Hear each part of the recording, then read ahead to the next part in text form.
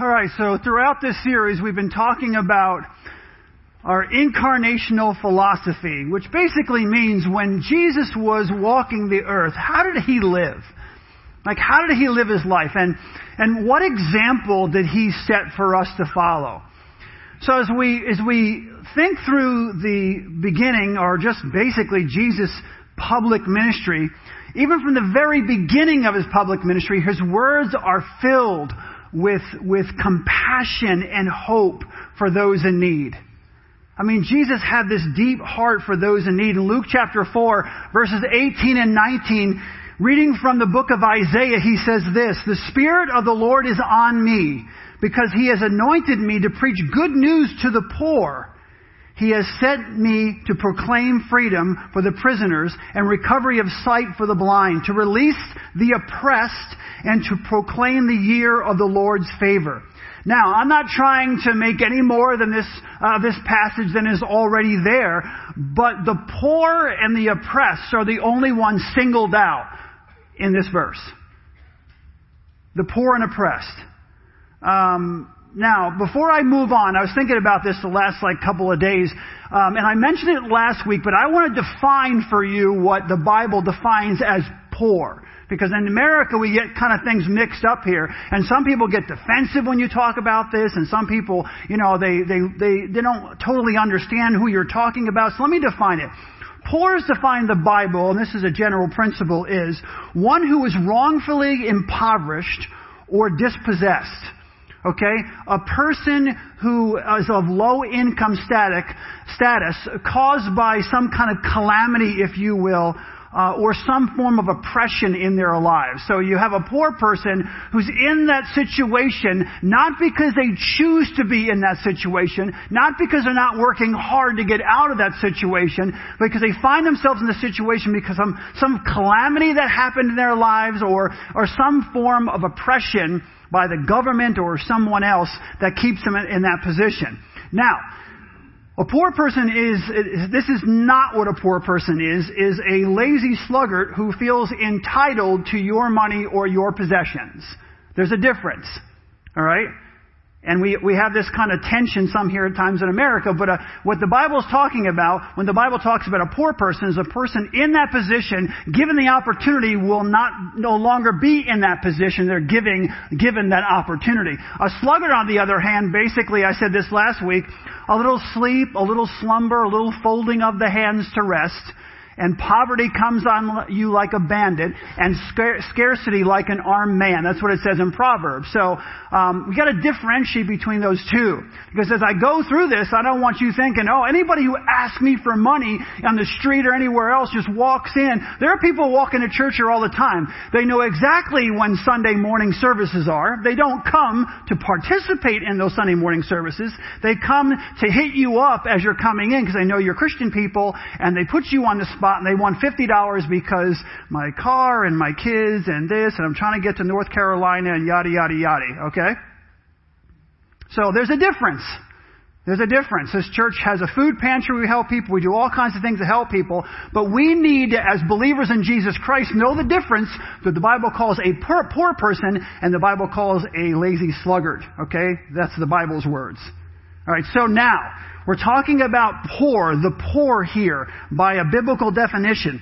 And there's no question that the gospel that Jesus preached, the gospel that Jesus gave us, is for everyone, okay? But Jesus wanted to make sure that the poor and oppressed understood that the gospel was for them.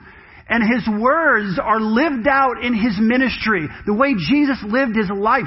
Throughout the New Testament, Jesus spends a lot of time with people who were oppressed or who were basically, singled out or undesirable, if you will, like lepers and just the poor. I mean, he spent a lot of time with prostitutes and tax collectors and the poor and people that were seen by others as, don't go around those people. We don't want those people around us.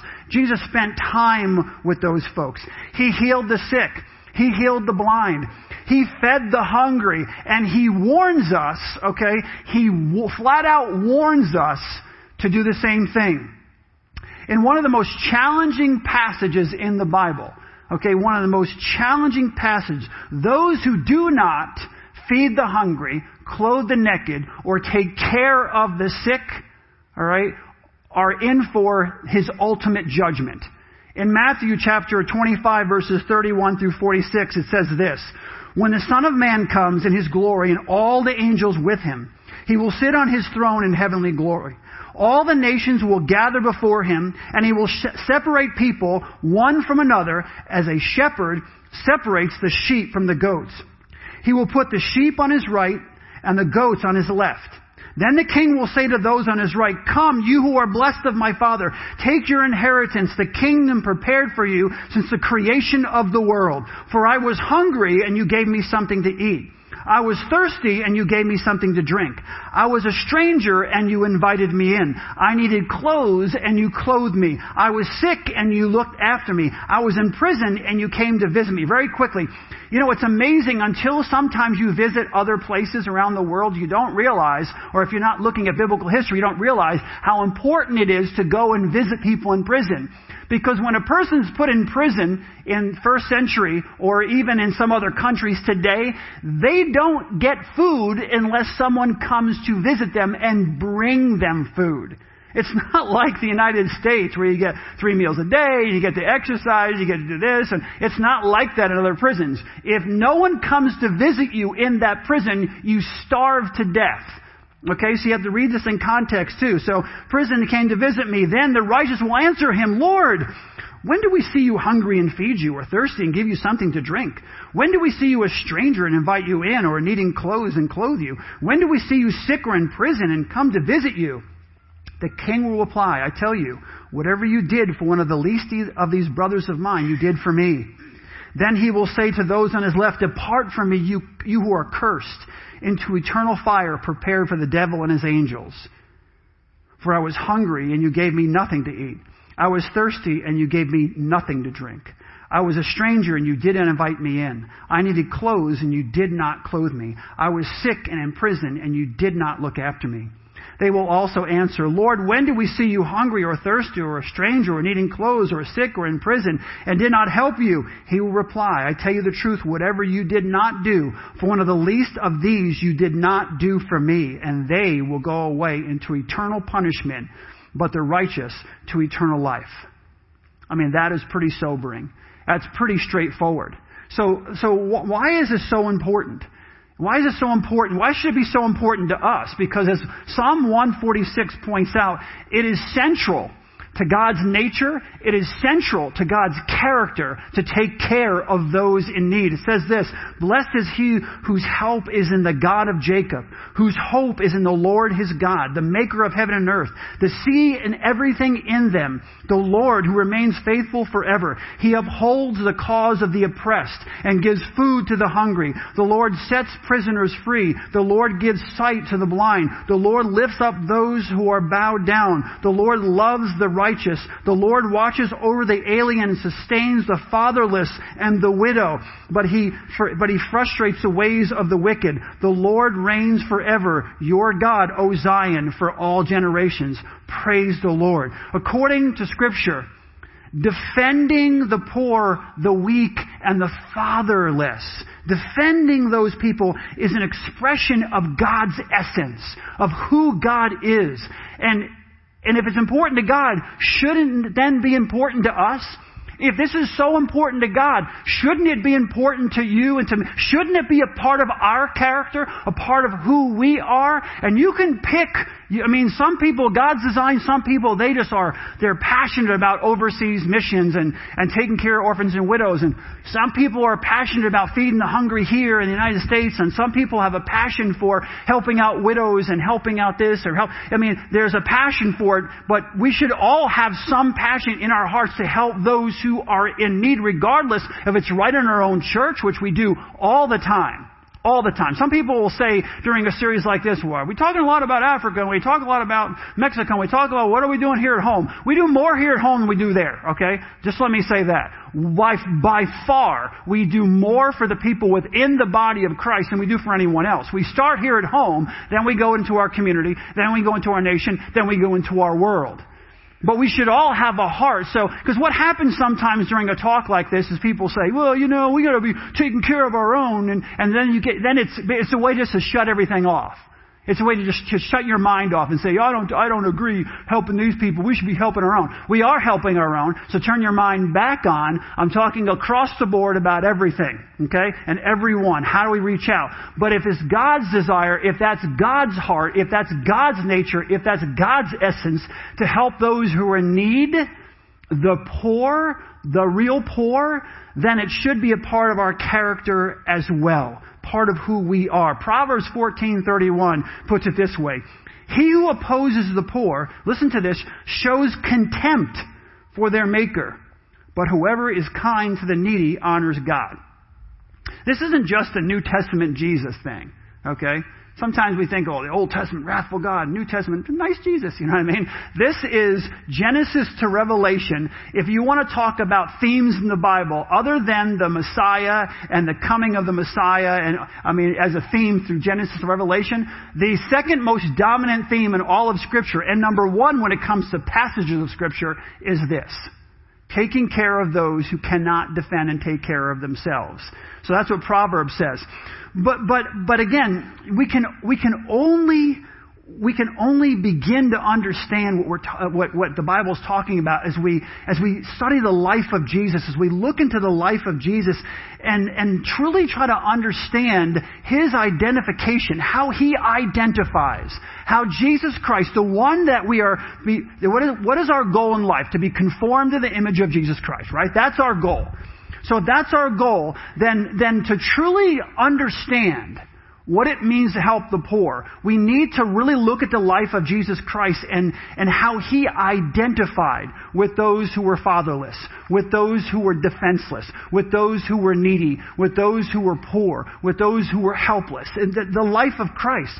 Speaking of Jesus, Paul says in 2 Corinthians 8:9, he says this, though He was rich, yet for your sake He became poor.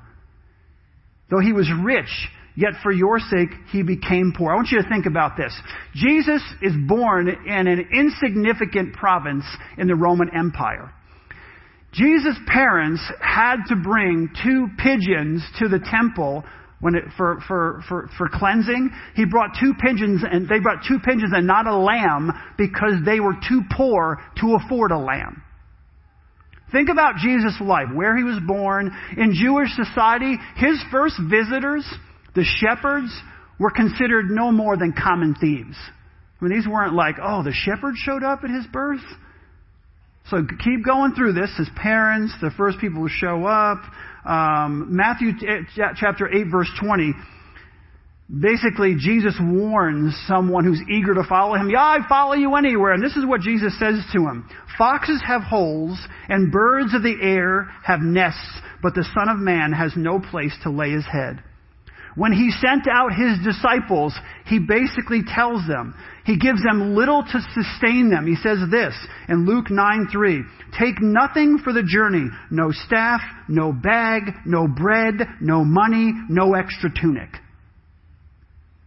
All right, so again, what are we looking at here? We're looking at Jesus' identification with those who are in need. So you can define that any way you choose to, okay?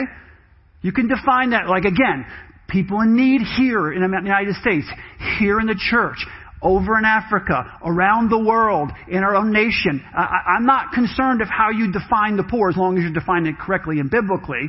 All right, I'm not concerned who you're trying to help. I'm just saying, if you're going to be a follower of Jesus Christ, understand how He identifies with those who are in need. Jesus though He was the King of the universe, He became poor. It says He took on the very nature of a servant. So Jesus' identification with the poor is powerful. And He made it clear that His preaching to the poor was a sign that He was the Christ. He was the Messiah. In Matthew chapter 11, verses 2 through 5, it says, when John heard in prison what Jesus was doing, he sent his disciples to ask him, are you the one who was to come? Or should we expect someone else? Jesus replied, go back and report to John what you hear and see. The blind receive sight. The lame walk. Those who have leprosy are cured. The deaf hear. The dead are raised. And the good news, listen to this, the good news is preached to the poor. You think about poor here in America, it's a little different than what Jesus was talking about, honestly, at this time. I mean, when you talk about people who are living a life that is they feel so destitute, and Jesus is coming and preaching this good news that not only you should have an eternal perspective, not a temporal perspective, and giving them hope, not only for this life, but also for the future, that there is a future hope, that there's something beyond the suffering and the difficulty and the pain that they're going through. Jesus was so concerned, not only about what they were feeling here on earth, but that they knew that even though they go through so much difficulty and they're hungry sometimes and they're being oppressed and they're being overwhelmed, that there will come a time where they will inherit the kingdom of God. Well, they will be a part of the kingdom of God. Now I want to go back and I want to look at a text that we touched on earlier, because it is the clearest statement about Jesus' identification with the poor. I'm going to read it again. Matthew 25, verses 35, 36, and 40. When I was hungry, you gave me something to eat. When I was thirsty, you gave me something to drink. When I was a stranger, you invited me in. I needed clothes and you clothed me. I was sick and you looked after me. I was in prison and you came to visit me. The king will reply, I tell you the truth. Whatever you did for one of the least of these brothers of mine, you did for me. Now, I want you to stop. Let's just stop for a moment and try to grasp the implications of this passage. All right? I just read you. Try to theologically, try to emotionally, try to intellectually grasp the depth of what we just read. What does it mean to clothe and to feed the creator of the universe? Can we even comprehend it? That's what this is not figuratively blah, blah, blah. I mean, Jesus is saying, whatever you did for one of the least of these, you did for me. You know why? Because he feels it all. He's God. It's not like I watch something over there and I can kind of get an understanding of what's happening. No, he's engaged and engrossed in everything that goes on in every single person's life. So what does it truly mean to clothe and to feed and to visit and to care for when he's sick? The King of the universe. I mean, it is almost beyond human comprehension. All we can try to do is to look with new eyes at those who are truly in need and make every effort possible to try to help them overcome their pain and suffering. When there's a little child in another country who's hurting. You know, this jumped into my mind, but when I was in Nigeria a couple weeks ago, a lot of you guys sponsor little kids, so either through Back-to-Back Ministries or another ministry, you've been doing it for a while, and you're here and you send them a letter, you send them a little letter, maybe you send them a little something or other, and you think, what impact is that having? I stood there, I promise you. It was one of the most profound experiences. I happened to be there when the letters came. And all the kids were sitting lined up. I got to speak to them. Really funny, quick story. This happens to pastors all the time. So I'm driving over to one of these orphanages, right, we're working with, these children's homes. And the person who runs it said, hey, can you give a talk to the kids? And I said, sure. I mean, that's fine. It's only 5 minutes from now. Can you give a talk? 35 or 40 minutes, And I thought, I was like, all of a sudden while he's talking, my mind starts going, okay, what can I talk about in 35 or 40 minutes? I said, I asked the question, so what's the age group here? He said, 4 to 19. So you got to talk 35 to 40 minutes to 4 to 19-year-olds, okay? So I did that. And then I got up and before I started talking, he said, and listen, kids, and the adults too, when Pastor Jeff is finished talking, he will answer any question that you have about the Bible, okay? Not just what he's talking about, whatever you have it. And these kids were sharp. These kids actually read their Bibles, you know what I mean? He was talking about, the one first kid asked, it talks about the keys of life and death, and, if that's the case, then why do we still die? And I knew the answer, but I'm thinking, wow, I hope the next one's not that tough, because I may not know the answer. But it was amazing. But at the end, they had the letters. And they brought them out. And the kids were just sitting there with anticipation that their name would be called out. And when it was, you saw this, they had to be really calm about it, because they don't let them just kind of tear around and carry on. But they just walked up and they got their letter and they sat back down and started reading it. And one kid got a little teddy bear that was part of his letter. I'm telling you, if you don't think it matters, wipe that clear out of your mind. It is so important. Here's the cool thing about it, right? You send that letter, and when you get to heaven, Jesus is going to say to you, thank you so much. I was so lonely. My parents had abandoned me. Maybe my parents had died. I didn't know anybody loved me, but I got that letter every month from you. I got that letter every month from you. It was the highlight of my time as a child to get that letter from you and to get that. There is one of the boys that I'm sponsoring. He's 15 now. I found out that when Christmas rolls around, he's left. Not by himself. The adults are there. Some of the adults are there obviously oversee things, but all the other kids go into their villages or whatever else because they have some relatives around. My guy doesn't have any relatives at all. So he's, Christmas, whatever holidays roll around, he's at the children's home. And it just, that really stuck in me. I was like, boy, I gotta up my game a little bit here with my guy to make sure he's taken care of. But can you imagine when you get to heaven and Jesus says, boy, that letter, and you're going to say, Lord, when did I send you a letter? Right? Now you're not going to ask that question. Because whatever you did for one of the least of these, you did for me. How profound do we even comprehend it? So all we can really do is look with new eyes, right? To understand what it truly means to care for the fatherless, to care for the poor, to care for the needy, care for the oppressed.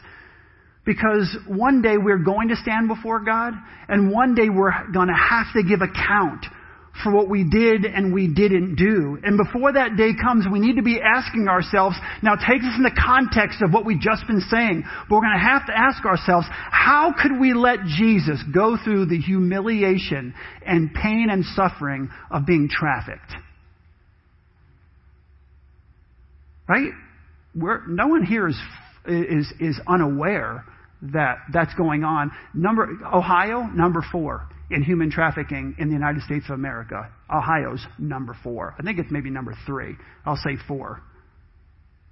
In human trafficking. How can we let Jesus suffer the humiliation of that human trafficking when there's something maybe we can do about it? How can we let Jesus feel the pain and the suffering of living a life with no hope? No one sending you a letter, no one taking care of you, no one caring at all. Just you're hopeless. And you're stuck that way. How can we let Jesus feel abandoned? Because he feels it. See, here's the thing. We need to understand that he feels the pain of the lonely. He feels all of it. He hears their cry for help. He hears all of it. He's in the mind of every person who's wondering, will this nightmare that I'm experiencing, I've been taken captive or whatever, and I'm being used for whatever I'm being used for, when will this nightmare end for me? He's in their minds. He looks through the eyes of every single child who loses their parents to AIDS or some other event. He feels that loneliness. I used to say this a lot, but people ask, why do you do this business stuff? Why do you do this? Why do you waste your time on that? How much, blah, blah, blah. And I think of a 5-year-old little girl whose mother died a few years ago. She only had her father. Now her father died of AIDS. And we think, well, yeah, the social services are going to come pick her up. No, they're not. There is no social services. There are millions of kids who live in the inner cities of this world who are running packs, are hunted down and killed at night because they steal food during the day. So now our little 5 or 6-year-old girl is lost her father, and there's no one to rescue her. There's no one to take care of her. And all of a sudden it's getting dark. And our little 5 or 6-year-old is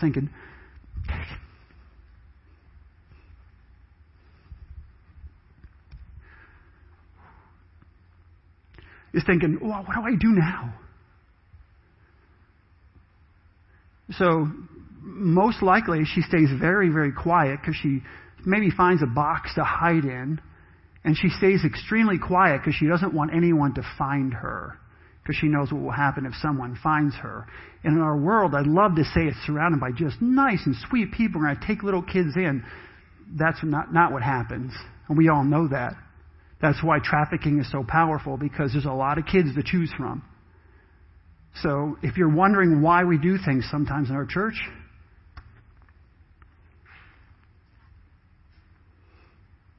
sorry.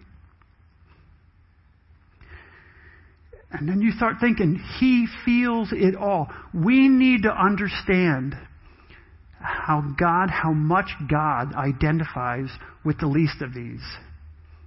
We cannot just read passages through and ignore the intensity with which He feels what they're going through. And if we're to be conformed to the image of Jesus Christ, we need to begin to see Jesus is not an outside observer of our pain. Jesus is a participant with us in our pain. We need to participate with those.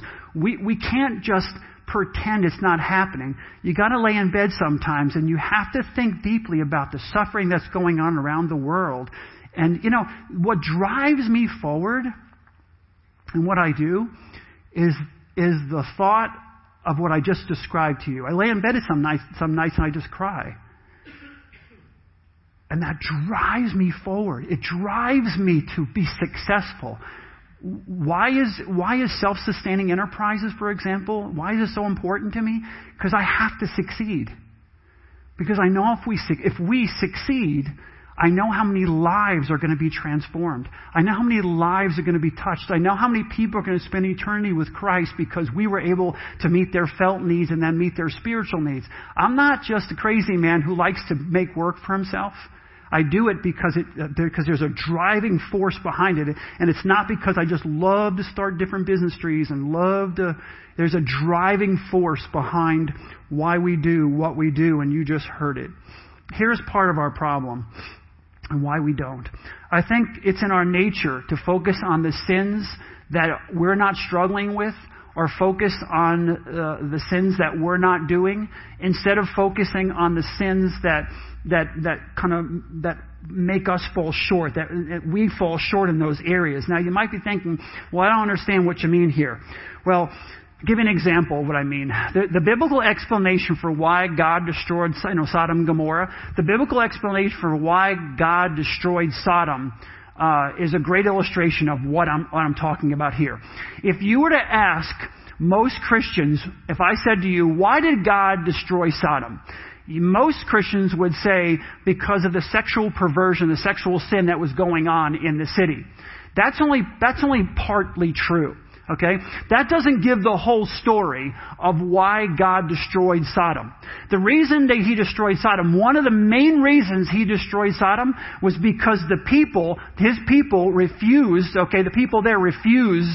to invest, their lives to take care of those who are in need. Let me read you from Ezekiel chapter 16, verses 49 and 50. It says this. Listen to what it says. And apply this, if you will, to us a little bit, okay? I'm talking across the world.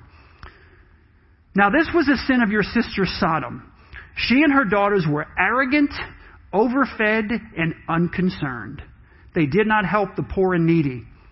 They were haughty and did detestable things before me. Therefore I did away with them, as you have seen. I think sometimes, well, let me first say this. These verses don't say that these folks oppress the poor, though they may have. All it says is that they didn't help them. It's not even saying that they oppressed them, it's saying they ignored them. They did not help them. They were comfortable, they were happy, they had their resources, they had everything they wanted, and care less about everybody else. So my question I started asking myself was, why is it then our own Christian community is kind of blind to this truth? Like, you hardly ever hear that passage preached, right? Or talked about. Sodom and Gomorrah, a bunch of sexual deviants. And everybody goes, yeah, sexual deviants, that's their problem. No. It says that they were arrogant, overfed, and unconcerned. They did not help the poor and the needy. Were they sexual deviants? Yep, there was that all going on too. But it's so easy for us to point out that one sin, but not to point out this other sin. So why is it that happens? Could it be that we don't want to face our own sin? Let's just be honest. I'll point the fingers right here. I'm not going to point them at you.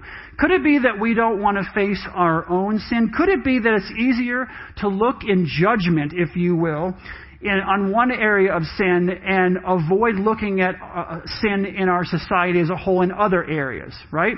So it's easy to point fingers at our culture and our society in one area of sin, but we don't want to point the finger in other areas of sin because maybe we fall into that category as well. The cry of the ages, right, is, hey, at least I'm not doing that. Well, I'm not doing what that guy's doing. I'm not doing what she's doing. I'm not doing I know what you're doing. I'm not doing. At least I'm not doing that. It's that whole idea of the sin of omission. Let me read you from James chapter 4, verse 17. Anyone then who knows the good he ought to do and doesn't do it sins. I can look over there and see somebody get mugged and saying, hey, I had nothing to do with that mugging. I didn't mug anybody. What did I do? I didn't mug anybody. I've never mugged anybody. Those muggers, sinners. They're terrible muggers. Can't believe that. But you see a guy hiding in the corner, he's about to jump out on somebody and mug them, and you just kind of, well, I don't know what he's actually going to do with that gun. Maybe he was going hunting. I have no idea, right? But you don't do anything. And James says, if you know that it's wrong, if you know something's wrong, if you know something's going wrong, if you know someone's in pain, if you know someone's suffering and you do nothing about it, it's a sin. Luke 6:41 says this, why do you look at the speck of sawdust in your brother's eye and pay no attention to the plank in your own eye? Now, I'm not here trying to beat us up, guys. I'm really not. But all I'm saying is we got to look into our own hearts sometimes and say, Jesus is so concerned about this kind of sin. Well, he's really concerned about sexual sin. Of course he is. Because it brings so much pain and suffering in many cases and hurts the person. Sexual stuff is physical, emotional, and spiritual. That's the problem, okay, with sexual sin. It's physical, emotional, and it's spiritual. We'll talk about that some other time.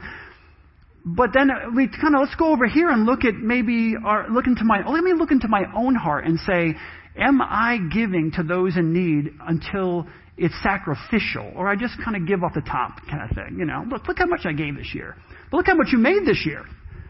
Is it really a sacrifice for us? Have we made a sacrifice to the Lord? To the Lord, because let's take it back. You're not giving to that needy person. You're giving to God. You're giving to Jesus. Whatever you did for the least of these, you did for me. So whatever you're giving, you're literally giving that to God.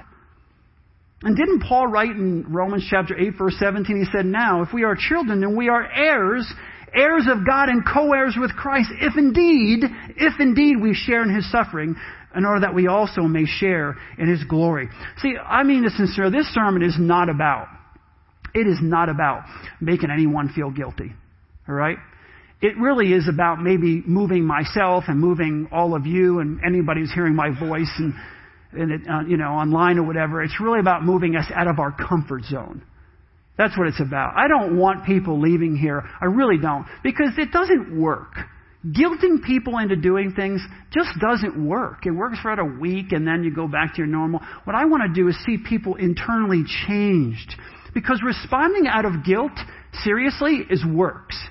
Responding out of a sincere heart and desire to please God, that's what we call grace. And that's why I love being a part of Grace Chapel, the pastor here at Grace Chapel. I love it because, we can walk this road. We're walking this road together. We can grow in this area spiritually together. We can change our community and we can change our world. We can do it together. We can do it as the body of Christ. Here's the cool thing. Last 2 weeks I've been talking, showing videos of the kids and the farm that we have in Nigeria and things that we're doing.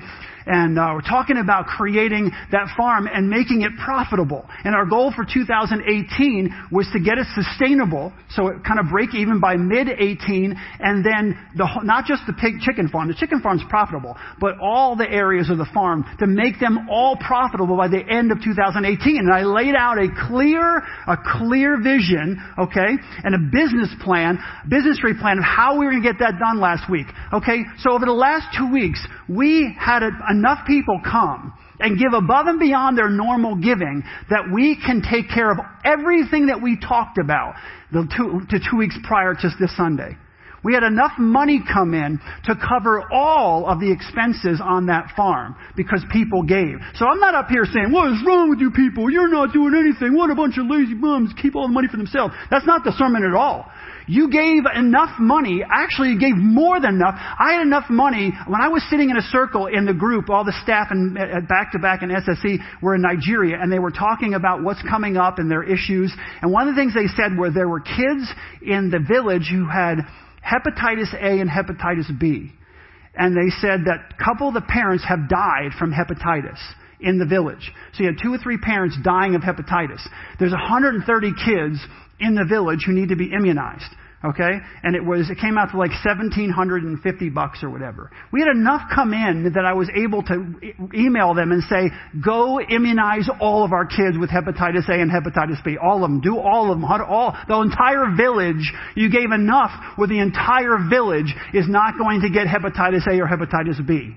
Which I think is tremendous. So everything we talked about, the pig farm, the chicken farm, the manure for the land, the building that we can make so that we can store a storage facility that we can get grain, hold it for 4 or 5 months, and resell it for twice as much because there's no storage facilities over there. All of that we can do. So I'm really excited about that. And I want to close out this sermon with the remainder of our time.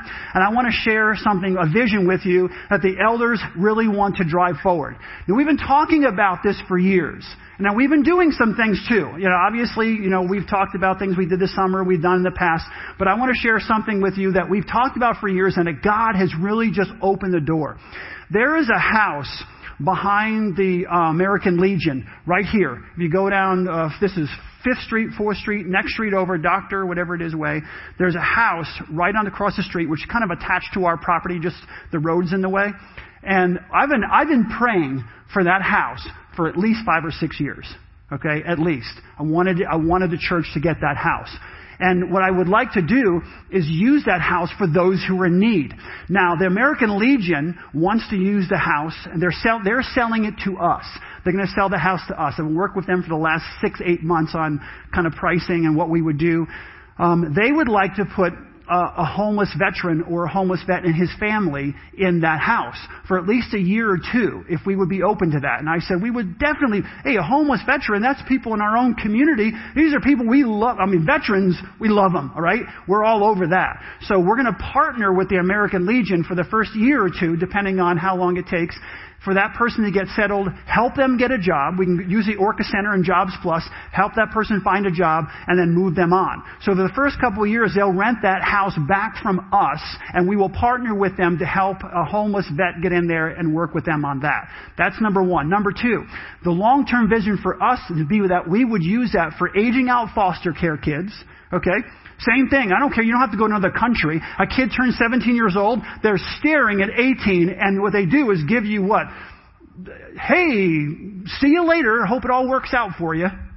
18 years old. Sometimes they have no real skills to function in the world. Okay? A lot of the kids end up homeless. So we want to do aging out foster care kids.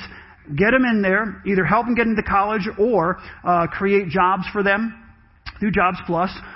Or if they're entrepreneurial, we can help them start a business, walk them through it in the Orca Center, raise the money, help them start that business, give them a job, or help them create their own job. We also want to use it it depends on what the greatest need is at the time, for women who have been through trafficking. All right, so we're working with Safe Harbor and other organizations, and they take them through phase 1, 2, and 3. In phase 3, they've gone through enough where they're ready to get back into society. They're ready to kind of re-engage in culture, if you will. And what we want to do is create a phase 4 house for them, where they can come in, they can live on their own, but they're still surrounded by us, if you will. We come alongside them and encourage them and build into them, help them find jobs. Again, we do jobs training. Or again, if they're entrepreneurial, we'll help those women. We'll help them start their own business. And so what we have now, a year or more, to put all this in place, for us to plan this all out and get a real strong structure and plan in place so that when we put either the aging out foster care kids in there or the women who are trafficked, we are ready. We have the people in place. So here's the really great thing. Once some people in the church, leadership, and others found out about the house, we were given immediately, within a half hour after I let someone know this, they gave us the down payment for the house. So the down payment on the house is going to cost us $89,000. The down payment on the house is now taken care of. Then someone else came and was willing to give the money necessary to renovate. The house needs to be gutted. It's gutted, okay? This is a renovation job. But they gave some of the money to renovate that house. And then Jacob Shaw, who's here this morning, Jacob Shaw has got some expertise, a lot of expertise. He's an expert on kind of flipping houses. Jacob is going to lead us, okay, in that project. So we have a person who's going to lead the process of renovating the house. Once it's all renovated, the American Legion. Don't say VFW when you're American Legion. I found that out. But we'll work together with the American Legion, and we'll start there, and then as we go forward. But here's what we're going to need. We're going to need, I wrote some of these down, we're going to need volunteers, obviously, to help renovate the house. High school and junior high, you're first. We want to get you in there. You guys love demolishing things. You're like, you get in there with sledgehammers, let you demolish the whole thing and get it all thrown into a dumpster. And you can work on some things after that. But we need materials for the renovations. So we want to save as much as we can on the cost of renovating this house. So if you know someone who can get us materials, or you are good at making phone calls and calling Lowe's or calling Home Depot, we want to get as many materials as we can for free. And especially if a church and American Legion are working together on a project, I don't think that's going to be too difficult. And then we need skilled labor. If you are skilled in how to put in a bathroom, how to put up drywall, how to do those kinds, we need skilled laborers. We also need people who are electricians or plumbers, because that usually costs a lot. And if we can get someone to kind of give their services. Now, we have money to pay folks. I'm not saying we're going to get it all for free, but as much as we can do for free, that would be really, really awesome. We also need people who are going to help minister to these women, the younger women, the young girls who are coming out of, mostly we're going to start with girls when it comes to aging out of foster care. We'll start with girls. We'll put 2 or 3 girls in there, but we're going to need people to come around them. All of these folks are adults, okay? They're not minors. But we still need people to come around and mentor them, disciple them, just invest in them, get them plugged there. We want them to be a part of the church, okay? Get them plugged into the body of Christ. That's really important. And then long term, working with Safe Harbor, one of our ministry partners who works with people in trafficking, and other organizations, our goal, and this is kind of a secret, so I know it's a secret to hundreds of people, but we really want to play a little bit of Monopoly here, okay? We get one house, we get another house, we get another house, we get another house. Even if some of you buy the houses and just control them for us at the point, but we get these houses and we build this ministry. So once we get our feet wet, once we know what we're doing a couple years down the road, we can keep buying up houses and just keep going down the road here and doing what I just described to you on a larger scale. But let's not bite off more than we can chew. We'll get started slowly. Unless a house comes up, and then I'm going to get some of you real quickly. Another house comes up for sale. So here's the thing, guys. Taking care, I'm so excited about this because we prayed and prayed and prayed in that house. I said to them, the American Legion, hey, they got in a sheriff's auction. I didn't even know it was open for sheriff's auction, and they got it, and I was like, oh. But then I said, hey, if you ever want to sell that house, let us know.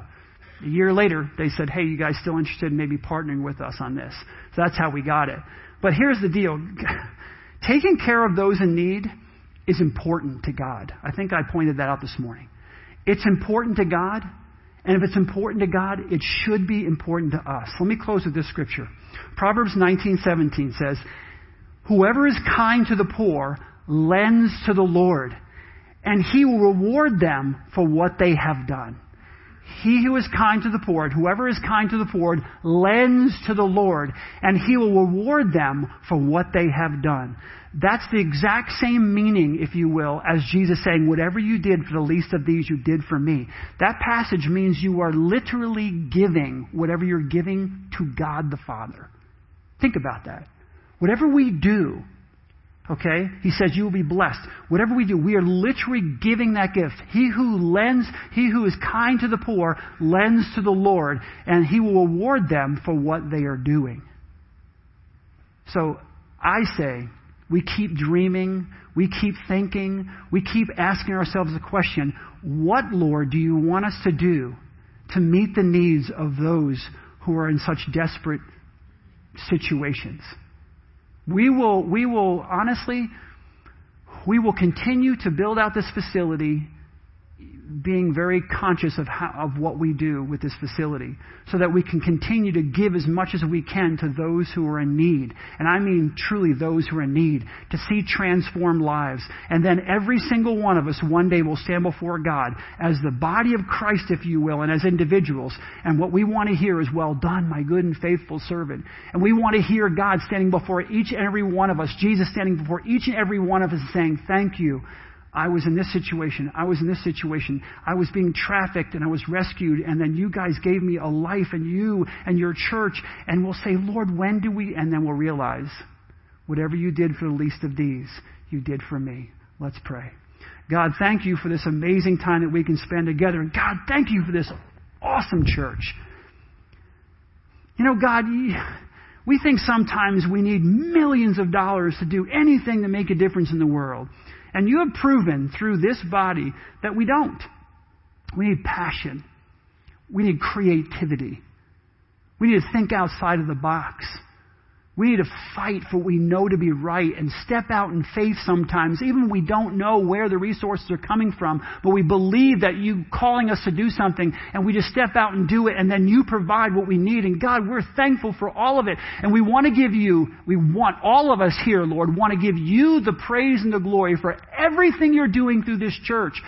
Thank you. We thank you with all of our hearts for using us, this church, Grace Chapel, to make the difference in the lives of so many. We love you and praise you for it. In Jesus' name, amen. Have a great day.